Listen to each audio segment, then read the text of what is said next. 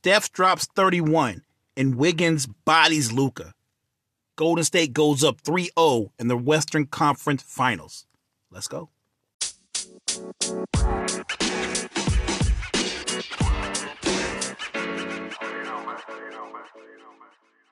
The only numbers that count is the Warriors are up 3-0 in the Western Conference Finals.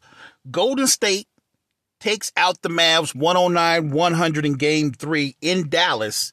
Andrew Wiggins drops 27 points, 11 rebounds, not to mention his defense on the other end of the floor, his activity on the boards. Steph gives you 31 and 11 assists. Want a big number? The Warriors had 28 assists on 38 field goals made.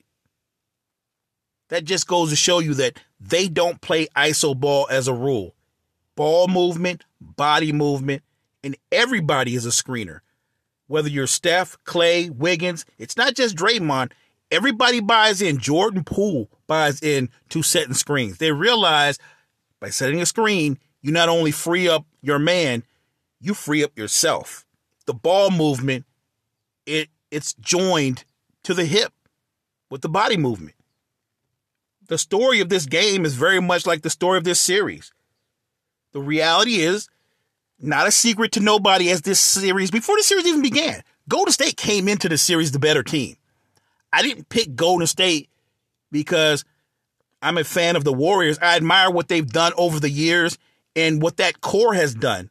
But I picked the Warriors to win because I knew they were the better team. I still think Luka is the best individual talent in the series, but that's not enough. And even last night, he got 26 from Dinwiddie. He got 20 from Brunson. And that still wasn't enough because you need your role players to also hit timely shots. And when Bullock, who had played well throughout the playoffs, and Kleber go a combined 0 for 15, 0 for 12 from 3, you're not going to win. The Dallas Mavericks are needed two things this offseason. They need a rim protector, and not just a big guy. They need an athletic rim protector who can not only block shots or change shots, but can snatch down 12 rebounds and on the offensive end, be a rim runner. That way that there's an impact on both ends of the floor. And they also need another long athletic wing. I think if they can acquire those two pieces, along with what they have, remember, they're going to get back a healthy Tim Hardaway. I think the Dallas Mavericks have a good shot to return to the Western Conference Finals. Now, I understand Denver will be healthy. Hopefully, as a fan, we want everybody healthy. You get back a Jamal Murray, Porter Jr. In L.A., talking about the Clippers. You're getting back a healthy Kawhi, Paul George. So the West will be much tougher. But I also think some other teams will take a step back. I think Utah will make some changes. I'd be surprised if Donovan Mitchell doesn't request some type of trade. I think he's ready to move on from that situation, from that franchise. And we saw what the Pelicans were able to do fighting their way into the play-in game.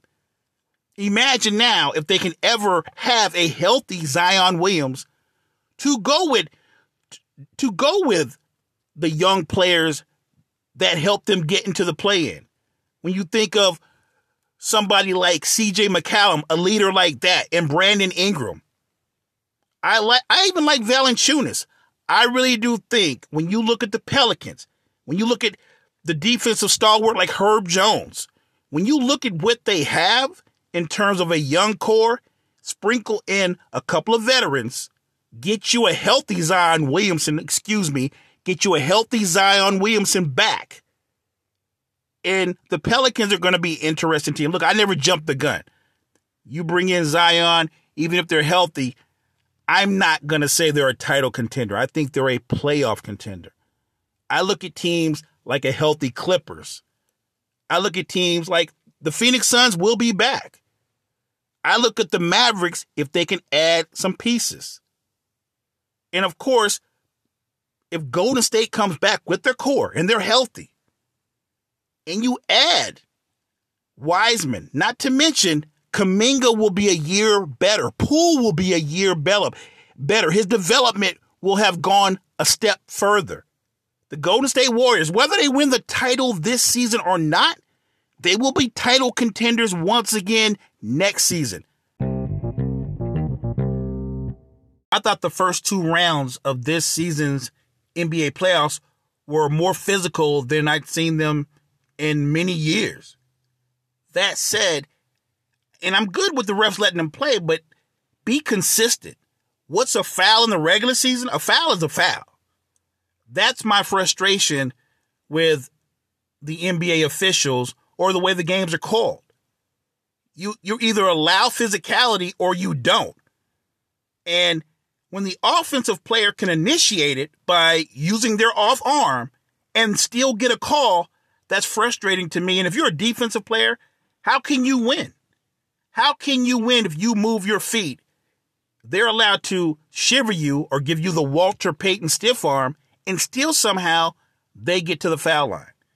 On the flip side, look at what happened in Game 3 between the Celtics and the Heat. No Jimmy Butler. Bam Adebayo had been missing in action, and out of nowhere, that all-star, Bam, showed up.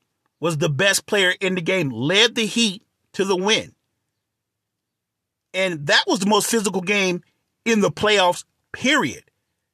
Go back. I'll ask anybody. Go back and watch. Just watch PJ Tucker and Jason Tatum off the ball. Not when he has the ball, but off the ball.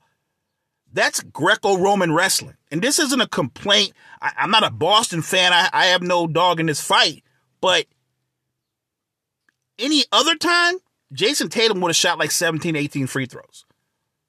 But much like the way the Celtics beat up KD in round 1, I think PJ Tucker has worn down Jason Tatum. Look, the same way we said Durant has to adjust to the physicality, if going forward, this is what the series is going to be, if Boston is going to win this series, of course, Tatum has to play well as well as his teammates, but he's got to be effective and he's got to adjust to the physicality.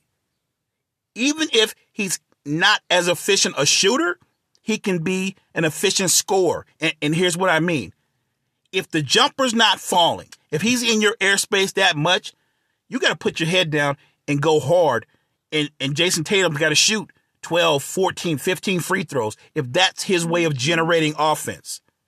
And if you're Jaylen Brown, who did play well, he shot great. He was aggressive, but oftentimes he was just going to the basket out of control. Your 2 best players in 3 games cannot have a combined 26 turnovers. If the Celtics are going to be that careless to the point where Miami has 19 steals, and I want to be fair, I think for sure part of that is Miami's defense, the intensity, and the physicality that they brought to the game. But a lot of that was terrible, telegraphed, half-hearted passes by the Celtics. And your 2 best players, in particular Jaylen Brown, when Victor Oladipo was on him, he was just getting ripped. You have to value the basketball. If Jason Tatum and Jaylen Brown cannot adjust to the physicality, the Boston Celtics, they'll be watching the finals. One more quick take on Heat Celtics. If this series remains as physical as it has been, Jimmy Butler's game is built for physicality. If he's healthy, I still think Jimmy Butler will be the best player in this series. I think he's the main reason why I believe this is a 7-game series. I'll be back tomorrow to talk Warriors-Mavs, Game 4.